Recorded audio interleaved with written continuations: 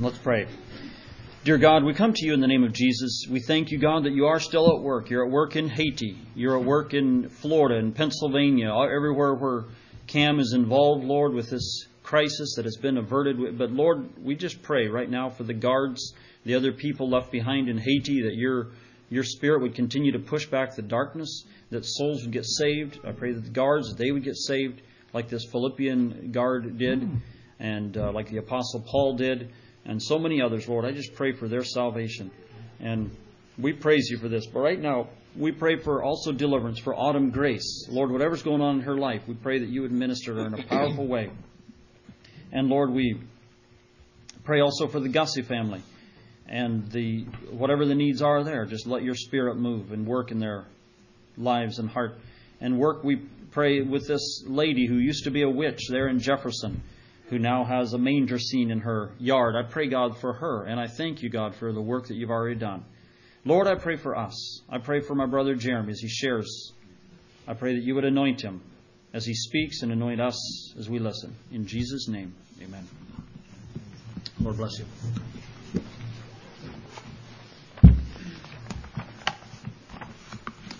Maybe you have a conviction against Christmas lights, but when you hear that, all of a sudden that conviction kind of just goes away and you get real excited.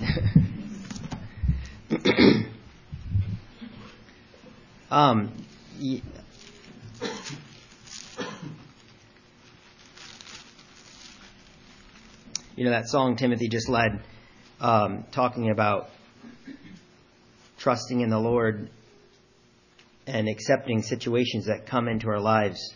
It reminded me of this verse I've been meditating on in Philippians chapter 1. Paul says this, "For I know that this shall turn to my salvation through your prayer and the supply of the Spirit of Jesus Christ." Listening to that testimony of the ones that were in captivity. You know, why do we accept persecutions and tribulations and things that come into our life? Paul says it right there because he's talking about his bonds. He says, so that my bonds in Christ is manifest. So here he is in prison somewhere, but he says, I know this will work out for something. What does he say it'll work out for? For my salvation and for the supply of the Spirit. You know, sometimes we think, well, it's a nice doctrine to think we're supposed to rejoice in the Lord or rejoice in tribulation. You know, count it all joy when you fall into tribulation and these things. And we think, it'll make me a better person, which it will if you have your eyes in the right place. But Paul says it will turn to the supply of the Spirit. It will turn to, as we go through persecution and tribulation, if we are in the right place, it will turn to a place where we are closer to the Lord. We will receive more of Him. I think this is what makes us different than the non-Christian. You see a lot of non-Christians, they do good things. Gandhi, he did a lot of good things in India. He even loved his enemies. But where Christians are different than non-Christians is when persecutions and trials come into their life. Now I'm talking about true Christians. See, non-Christians, when trials come into their lives, they tend to complain. They tend to get frustrated. They tend to speak evil. Now, Christians, this is where the light shines in their life, is when the Holy Spirit, the supply of the Spirit, comes into their heart because they are trusting in Him. Now, the scary thing is if we claim to be Christians and we're not doing that, then what light are we giving off? We're actually marring the image of Christ because they expect more from you. When they hear you're a Christian, they expect more from you. But if you complain and you're not trusting God through it, you're actually showing that Christianity is just darkness too. This is the big difference of Christianity. As Glenn would say, that was my little pre-sermon. But it goes right into what I want to talk about this morning. My question is this morning that I've been thinking about this week, and the other night at the school program, I asked Will this too, Will Rodenhouse. I want to ask you this question, and then we'll go into the sermon. But who is your hero? Just maybe ask yourself that question right now. Who in your heart, as you think about who comes to mind, your hero? Maybe a way of life. What is your passion? Who do you want to mimic? Who do you idolize? You know, we all have a passion. You may not think you do, but we all have a passion. Sometimes it's kind of interesting how we might say what our passion is, but everybody around us might say, oh, that's not your passion. You know, we might want to say this is our passion, but everybody knows after just spending a little time with you that you have a passion about fill in the blank. I remember we were in here in Halsey doing some garage sailing. Maybe some of that's some people's passion, right? But we were at this house, and this guy had this little couple buckets of Legos. Turns out he's actually a youth pastor here in town. And he takes me into his garage. And I step into the garage, and there are drawers upon drawers upon drawers all the way across the garage of Legos. And this guy is in his 30s. Nice guy, but he loves Legos. And, I mean, he has a passion. I mean, the boys were talking, we want this little Indian. Oh, he went to the right drawer, found the Indian, brought it out, and explained to us how this Indian was a special Indian. It was worth $40 because it had a little nose on it, a little painted nose on the Lego. And he said, you know, when we got politically correct, we decided, it was one of the only Legos that had painted noses. Not many of them had painted noses. Well, it's kind of a big nose. And when we got politically correct, it got wrong to have noses. So they stopped printing the noses on the Legos. So it became a collector's item. So this guy, he knew his stuff. You know, I'm sure he studies Legos. And he told me he would go to garage sales and find these perfect sets and sell these things just to buy more Legos. He doesn't even put any money into it anymore. He just has this reoccurring money stream that comes in from selling these Legos. I didn't have to spend but 30 minutes with him, and I could tell you what his passion was. It was Legos. Or maybe you're with somebody and, you know, they just start into it, and it's like they're telling you these stories like about, you know, the Illuminati or, you know, the government, and they're just like putting these little little bait out there, and they just want you to say, really? Right? And you just can tell that their passion is to talk about conspiracy theories. Like, that's their passion. Or maybe it's trucks. You know, maybe you know every model of Peterbilt, and when it goes by, you know just what that is, and what size engine, and, you know, what transmission is hooked to the engine, and all of that. Or maybe it's tractors. I mean, I hear a lot of this I had it this morning, RX, yeah, that one. Maybe you know all of those numbers and, you know, the serials and the models, and, you know, that's your passion. Or maybe it's technology, rockets and all of this. We all have our passions, right? Or maybe it's sewing machines, you know, or sewing. Maybe, I don't think any of you have certain model sewing machines you like, but sewing.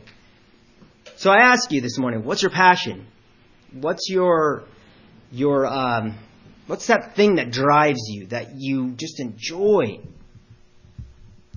I looked up the definition of passion. It means an intense desire or enthusiasm for something. A thing arousing enthusiasm, strong and barely controllable emotion. What do you find yourself thinking about? What would others say your passion is? Maybe you'd say, well, my passion is this, but others will go, no, it's really this.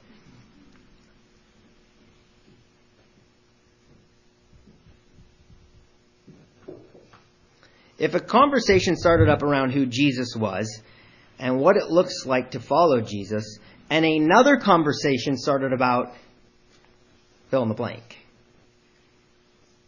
whatever yours is, which one would be more interesting to talk about? Which one would you feel more drawn to go and to be in part of? Now let me ask you this. What do you think Paul's passion was?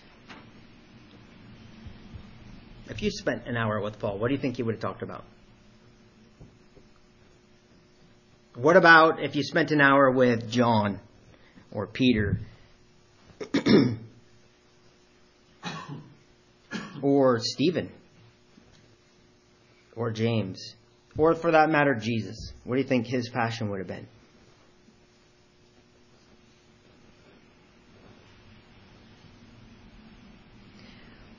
Here's a picture to think about in your mind. Let's imagine you love farming. I love to talk about farming because we have a lot of farmers here. I'd talk about something else if we had a lot of something else. But let's imagine you love farming. So you saved up all your life and you bought this perfect piece of land, and it's just the perfect life. You put in your first seed, it's coming up, you got yourself a swather and a nice tractor to do all the work. Sorry if I get the terms wrong, guys. I'm trying to get here. And, I've heard my boys talking about, that alarm that rings in the summer. It just reminds them of all these memories of waking up and, just it's a perfect morning. You're out working in the field. You're watching the sun come up, just beautiful. You see in the grass, it's in the perfect place. And everything's just perfect. And you look over at your house and there's your wife and she's, making breakfast, orange juice and, all the stuff. And you see this man standing on the side of the field and you pull your swather over and you go up to him and he says, "Follow me." Yeah. Well, that would be hard, I got to say. What would be going through your mind? I want to remind each one of us that we heard that voice at some time in our life. Each one of us at some point heard Jesus say, "Follow me." And we had to say, "Yes, Lord," and say all of these other things are like hate. Jesus even said, in comparison to our love for Jesus, that beautiful wife in the house making that breakfast should look like hate. That field and the tractors and all the trucks and all the things should look like hate. That's how much we should love Jesus. I remember years ago seeing this verse, and this verse, if you'll turn with me, 1 John. I remember thinking to myself, I had a lot of doctrine that kind of did away with Jesus' teachings. Said that everything he taught was for a future time, and we here as a church are here to provoke Israel back to God, and so we don't follow Jesus' teachings on the Sermon on the Mount. That's for another time for the Jews when they finally get provoked back. And I remember reading this verse in 1 John, and I think this was probably one of those light moments, aha, light bulb goes on. This can't be true what I've been taught. And it's in verse 6. I'd say this is for years and years, and to this day is still my theme verse, though I had some different interpretations at the time.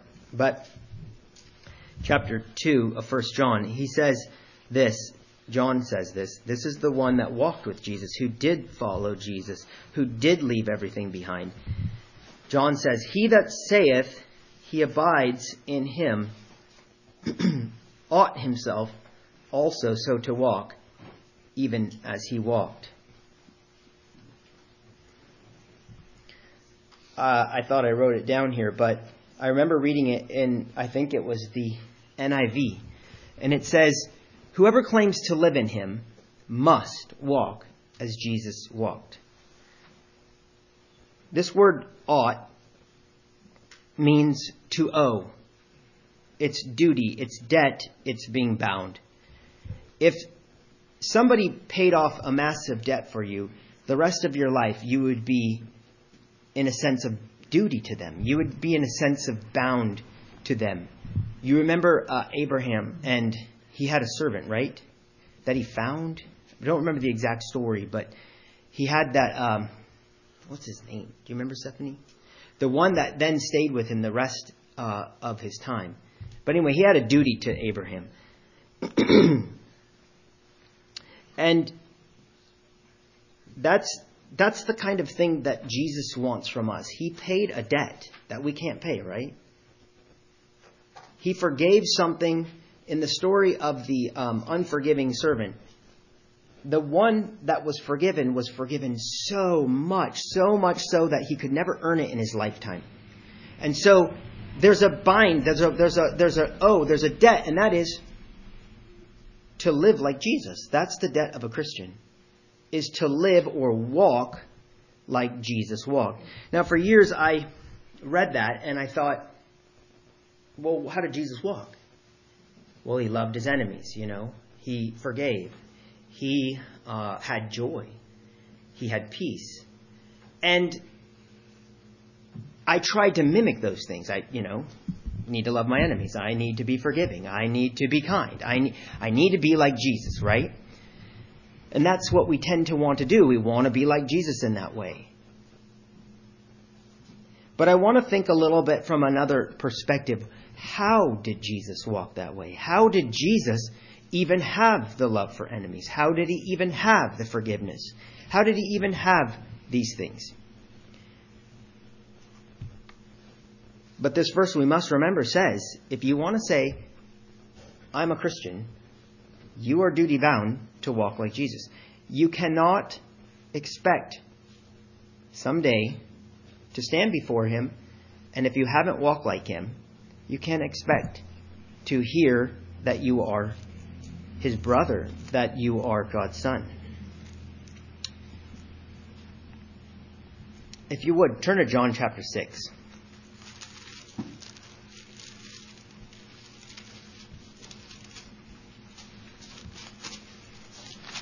Jesus should be our hero. Jesus should be the garage full of Legos. Jesus should be our everything. But it's very easy. We are made of flesh. And it's very easy for us to forget and to get caught up in the cares of this life. John chapter 6, let's see how Jesus was. And I want to look in verse 38.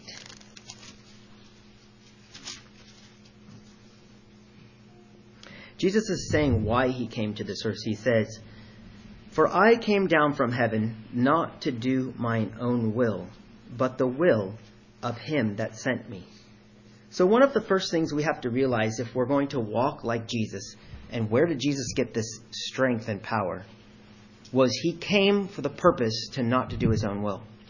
The first thing we have to realize is that a Christian's duty bound to his master is that we seek not to do our own will. And this is why Jesus said, if you want to be my disciple, you have to daily take up your cross. You have to daily die to yourself. In fact, in John 4, and we don't need to turn there, but Jesus said, I came not even... we just read he came not to do his own will, but he said, my meat or my food. This is when the Samaritan woman, he met the Samaritan woman, and the disciples went into town to find food, and they came back and saw him talking to this woman, which he was prophesying to her. He was speaking God's mind. And they asked him if he wanted food, and he said, I believe this is the passage. He says, my meat or my food is to do the will of God. Even for Jesus, food was far less important than just doing the will of God. Turn to John chapter 5, please. I'm trying to demonstrate to you here how Jesus walked, what his passion was. Because we want to be like him. We want to be like Paul. We want to be like Peter. We want to be like James. And they wanted to be like Jesus. So how was Jesus? Look in John chapter 5, verse 19. Then answered Jesus and said to them, Verily, verily, I say unto you, the Son can do nothing of himself, but what he seeth the Father do. For what things soever he doeth, these also doeth the Son likewise. For the Father loves the Son, and shows him all things that himself doeth. Get this picture. Jesus, when he would wake up in the morning, he was thinking about his Father. What is his will? What would he want me to do? When he would go through his day, he would be acknowledging the Father all the way through. And when he went to bed at night, he was thinking about the Father. In fact, it says here, he can do nothing of himself. And we think of Jesus as this mighty, amazing apostle, prophet that was such an amazing gift to mankind and was so holy and set apart. And yet he says, I can do nothing of my own self. Nothing. Zero. He could do nothing. But only what the Father revealed to him, he was able to do, he said. He says, only what the Father does, the Son does likewise, and showeth him all things. Even to the point, looking a little bit later, verse 30, he says, just to make sure we get this picture clear, I can of mine own self do nothing. As I hear, I judge, and my judgment is just, because why? I seek not mine own will, but the will of the Father who has sent me. And for the sake of time, I could show you many passages where Jesus did just this, that Jesus only did and operated through the things he saw his Father doing. He even says at another point in John 8, I can do nothing of myself, but as my Father hath taught me, I speak these things. It speaks in Luke that he waxed strong, filled with wisdom, and the grace of God was upon him. Jesus was a man who was, it says in another place, being full of the Holy Ghost and returned with power of the Holy Ghost. Jesus was a man who operated his entire life from the time he knew the difference between good and evil all the way to his death, always walking in the Father's will and always doing only what the Father was showing him. This is how we need to be at least striving for. He is our example. He is the perfect example of what we should be in everything. If you have any question, what should I do in life? How should I be? Jesus is like the dictionary. He's like the encyclopedia that you go to find out how we should react in anything. So if Jesus walked like this, does he not expect us to walk like this? If you say you abide in him, you ought to walk like Jesus did. Did Jesus not tell us that without me you can do nothing? Is it not the same thing? He could do nothing of his own Father, and we can do nothing without him. Is it not the same relationship? Does Jesus not want us to have the same relationship that he had with his Father? I do think that we are frail. It says about Jesus that the Spirit was never given without measure. He was given the fullness of the Spirit. And in us humans that follow Jesus, we have times of being filled just like him, and we have times when we're not. Not saying that's an excuse. But we are striving to be like him. We are laboring to enter into his rest.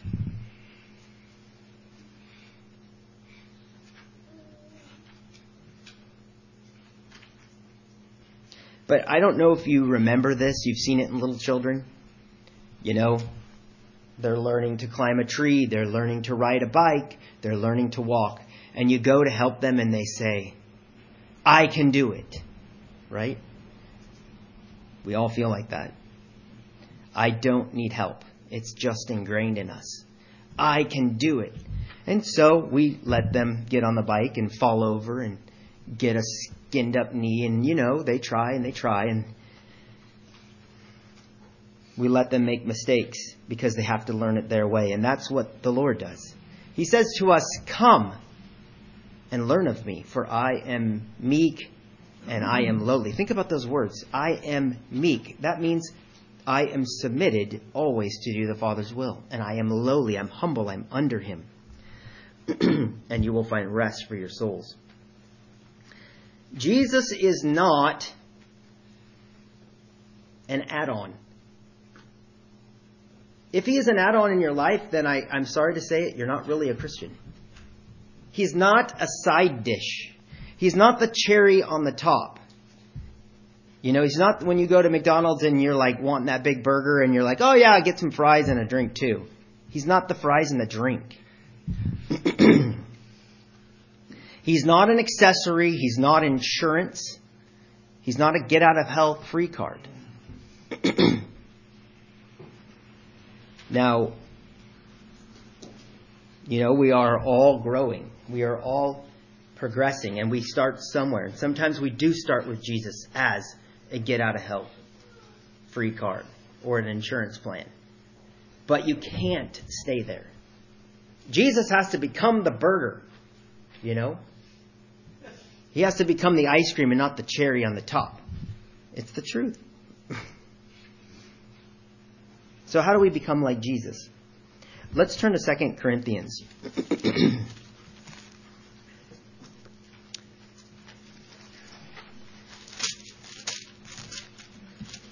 Chapter 3. This is talking about the Old Testament and the Ten Commandments and the deception that was on the people's minds. They weren't accepting Christ, and he's talking about a veil that's over their hearts, and they can't see, they can't understand. Their minds are darkened. But then he turns to the Christians, the ones who have been changed and who do see Jesus, and he says this in verse 18. But we all, with open face, beholding, as in a glass, the glory of the Lord, are changed from the same image, from glory to glory, even as by the same Spirit of the Lord. Now, I know those are some Old English words, and it's hard to understand, but let me read it to you in the ESV. And we all, with unveiled face, that open face is an idea that we can see now. We don't have a veil. We can see. Beholding the glory of the Lord, are being transformed. Okay? So Jesus was a perfect example of us, and he was transformed, right? He walked like his Father. It says he learned obedience. Guess what? He wants you to do the same thing. He wants you to be transformed into what? Into the same image. Did you know that God's desire for every one of us is to become more and more like Jesus Christ every day? Can you say from a year ago that I am more like Jesus than I was last year? That's his desire. As we are, it says, the same image from one degree of glory to another. Glory to glory. It's growing. It's growing. It's growing. He's showing you more and more things.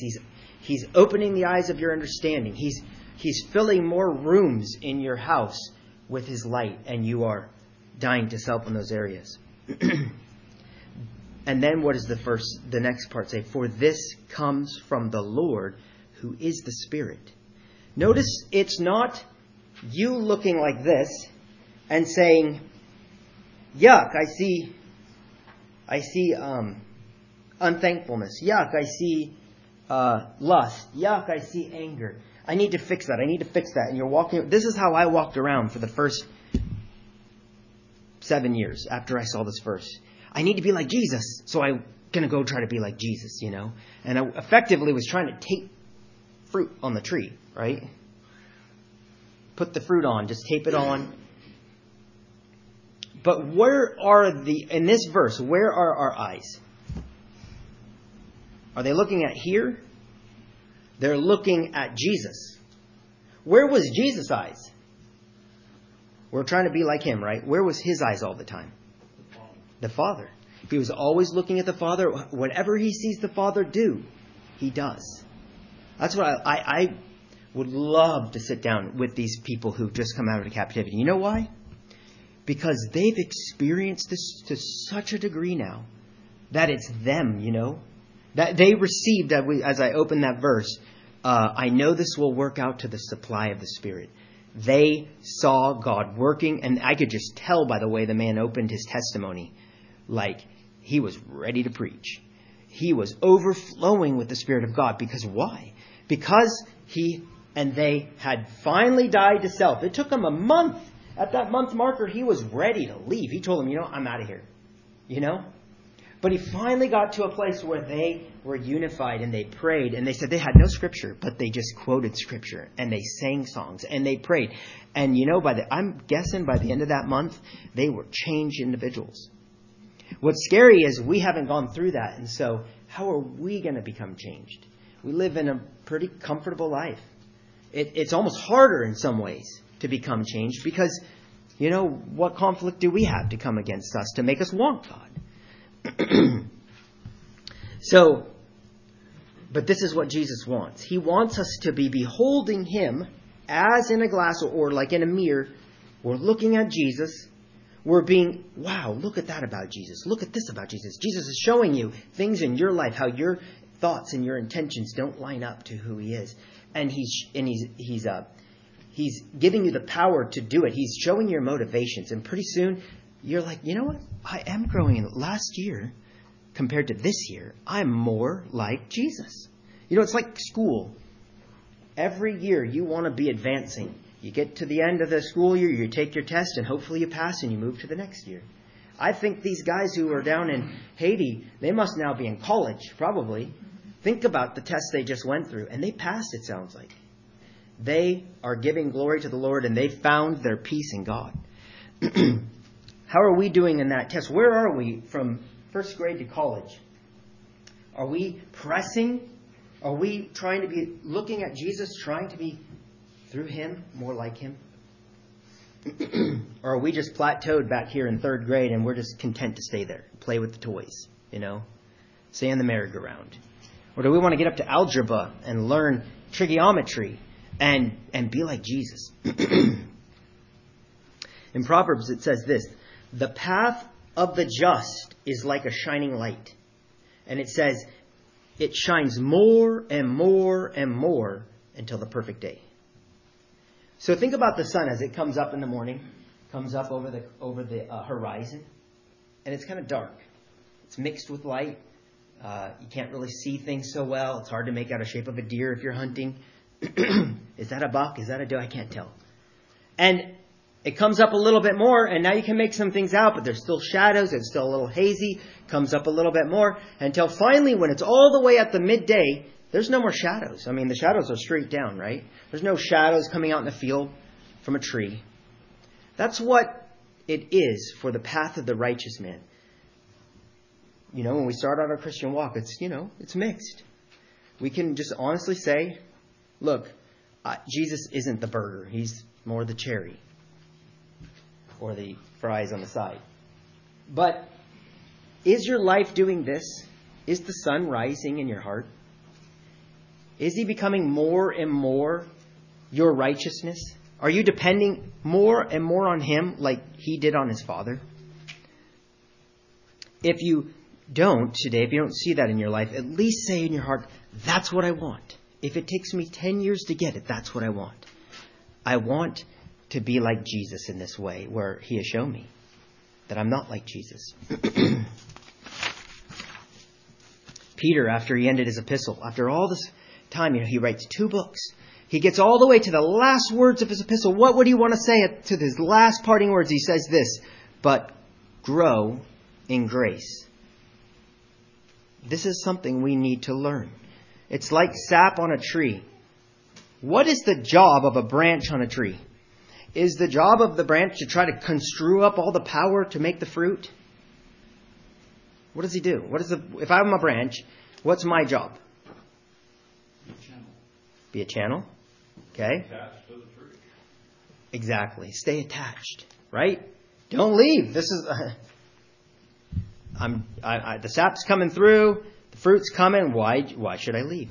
My job is to just stay abiding, to stay attaching. That's why Jesus says in John 15, abide in me.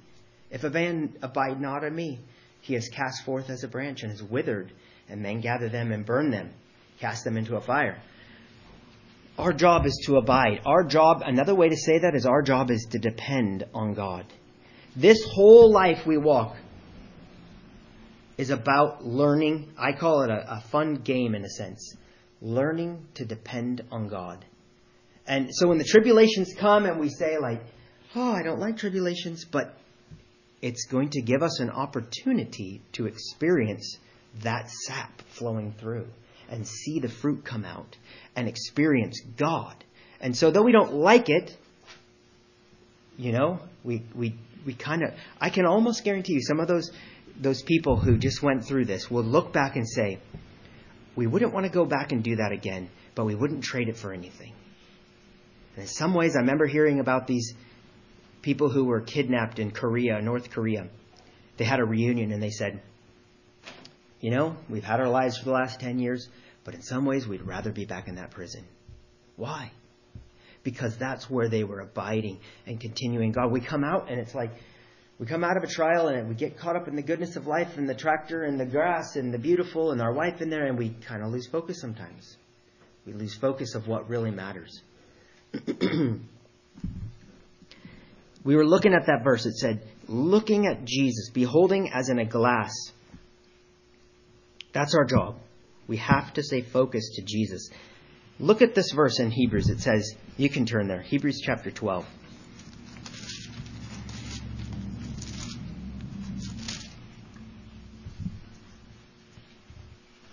Verse 2.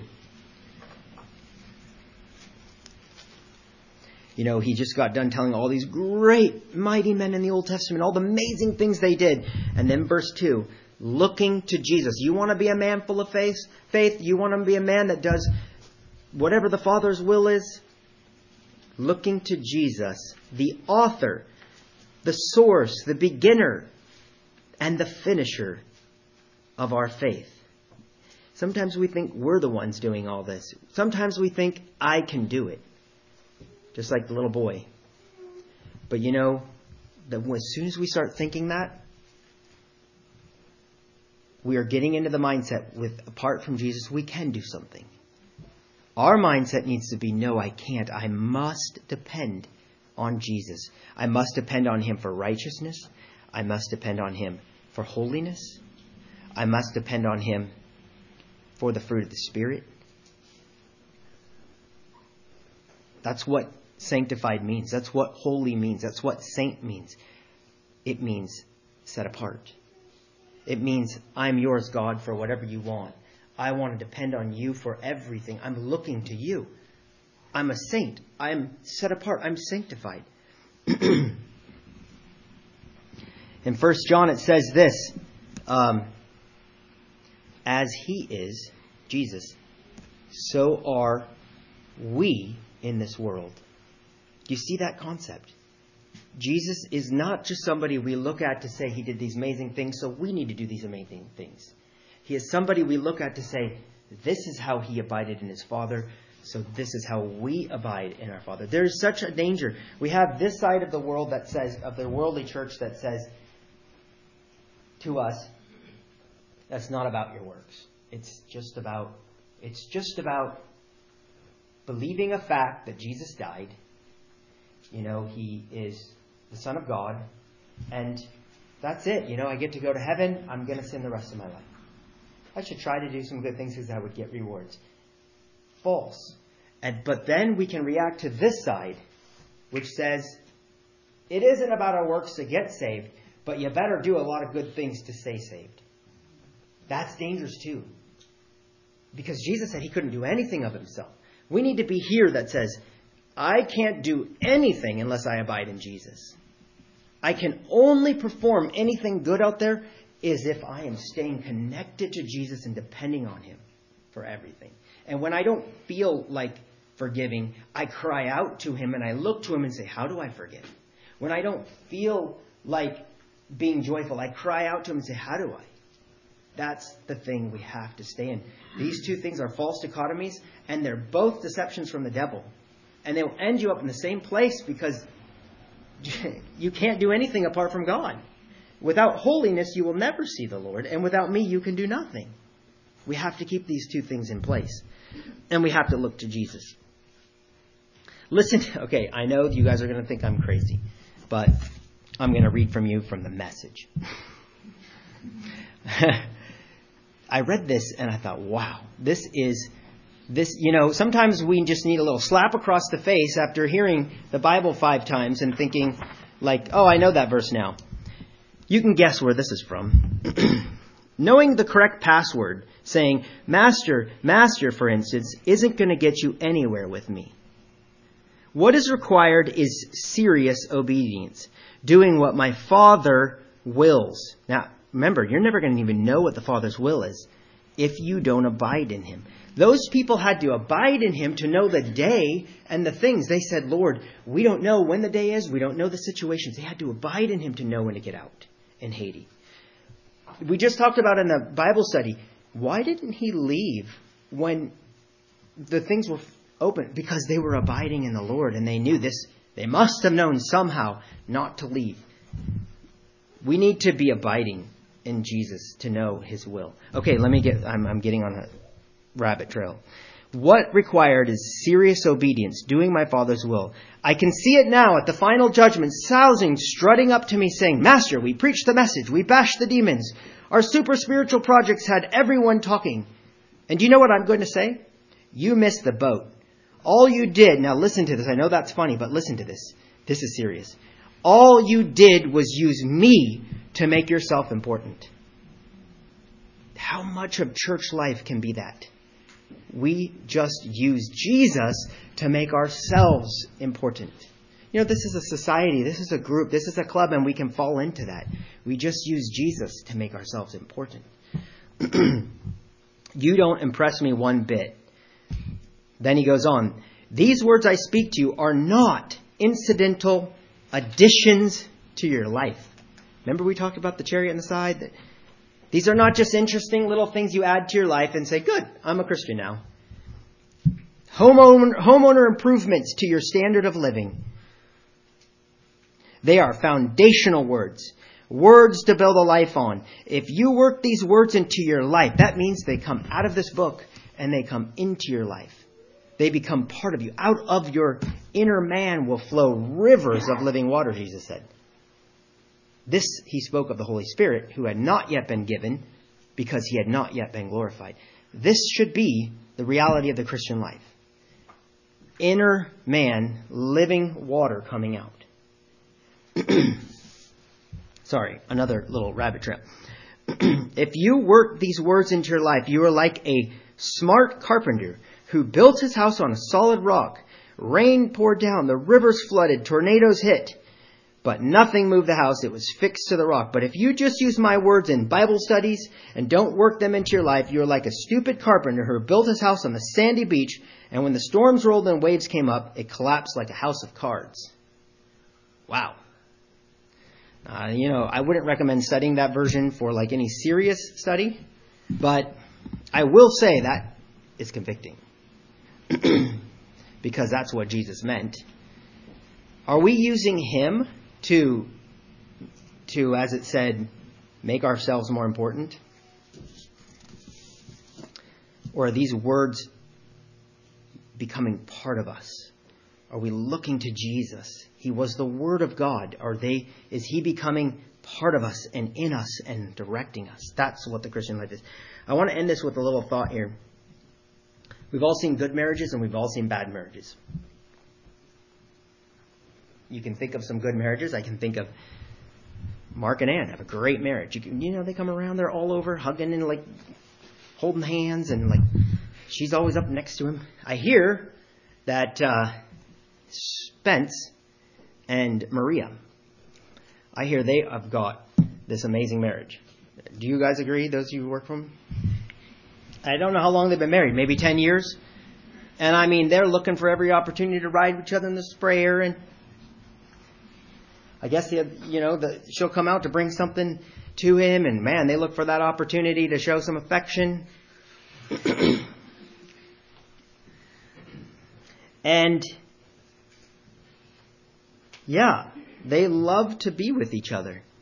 And then you've heard of other marriages. It's like there's a lot of coldness. Have you ever heard the term, they're living a divorce? I want to ask you this. What is your relationship like with Jesus, Think about this. We are compared to a marriage with Jesus. If you had a scale of 1 to 10, 10 being the best marriage you ever did see, they're looking for every chance to hug and kiss and hold hands and ride together somewhere, and he's always telling her she's beautiful, and she's always telling him he's handsome, and they wake up and have coffee together and go on walks together and all that, versus the other living a divorce. Yeah, you're together, but you're living a divorce. What's your relationship on that scale? I should put it up here. Living a divorce. Or, I'll just call it a joyous, fulfilling marriage. This being a 10 and this being a 1. Where are you? Where's your relationship at with Jesus?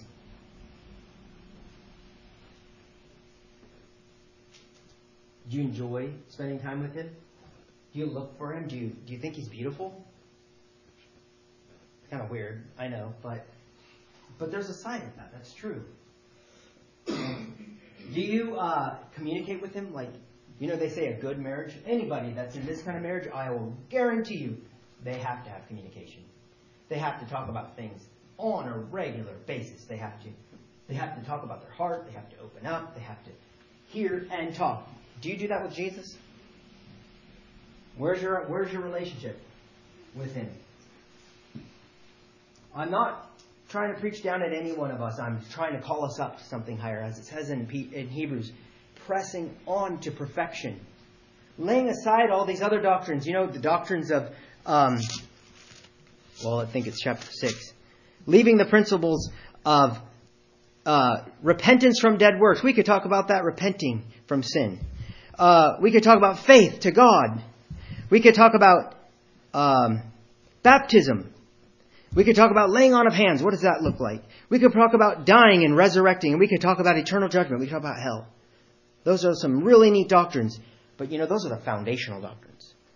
What is important is, as the chapter starts on, leaving the principle of the doctrines of Christ, let us go on to perfection.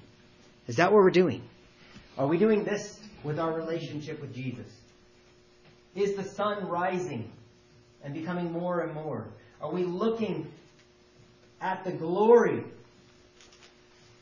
and being changed from glory to glory into the image of Christ? Isn't that an amazing thought? We could be changed in the image of Christ?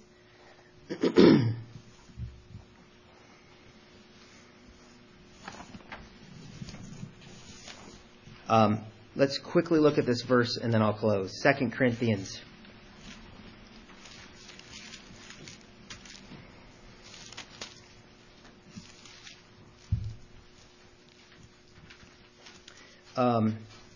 Chapter 11.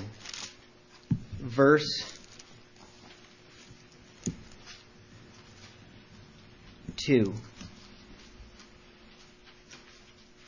He says, "For I am jealous over you," talking to the Corinthians, "with a godly jealousy, for I have espoused you to one husband," we just talked about that I may present you as a chaste or a pure, holy, set-apart virgin to Christ. But I fear," he has a fear, "lest by any means as the serpent beguiled or deceived Eve through his subtlety, so your mind should be corrupted from the simplicity, the singleness, the focus of Christ, the devotion."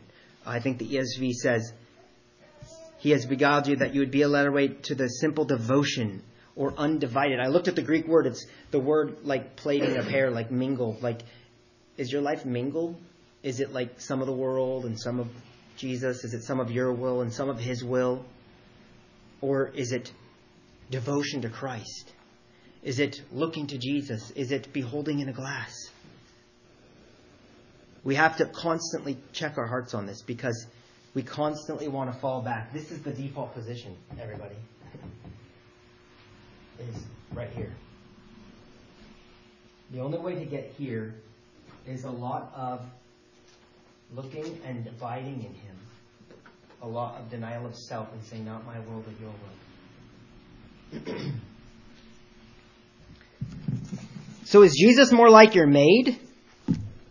When you're all done living your pleasures in life and your will and following everything, he's going to say, "Hey, I've made this great place for you, Those streets of gold and mansions, come on in." Is he more like that? Because I think if he is, there's going to be a sad reality check. Or is he more like your honey? This is the maid, this is the honey. Is he more like your honey? Like when you think about someday when you die, I get to be with Jesus. Is that what the excitement is? Is he more your honey or is he more your maid? Do you wake up wanting to do his will, listen for his voice, wanting to be like him, excited to serve him, and when you die you'll get to be with him? Which one is it? Just like a true marriage, that thinks the same thoughts about his wife. What can I bring her? Can I bring her flowers? Can I bring her home? Can I bring her home some of my lunch? I went out to lunch. I'm thinking about her. Let's take her home some of this. I think she'll enjoy that. Oh, and she brings a cup of water, and oh, you need some coffee, and they serve each other. Is that your relationship with Jesus? Or is it more like, I'm doing my duty, here's my 15 minutes, okay, I'm going to get back on with the rest of my life. That's living a divorce. Let's press on to perfection. Let's allow our hearts and our souls to become more and more like him, the image of him. How do we do that? By looking at him. By all the time. Every day. Do you think the verse that says, do everything without complaining and disputing is possible? If I told Matthew, go pick up 1,000 pounds, what kind of father would I be if that wasn't possible? It's a real thing that we can do. Everything without complaining or disputing. But it takes this. It takes abiding. So let's look at those promises and see what Jesus has for us. And let's look to him. And believe that his promise will come true in our lives if we just continually walk with him day after day. Thank you. God bless you.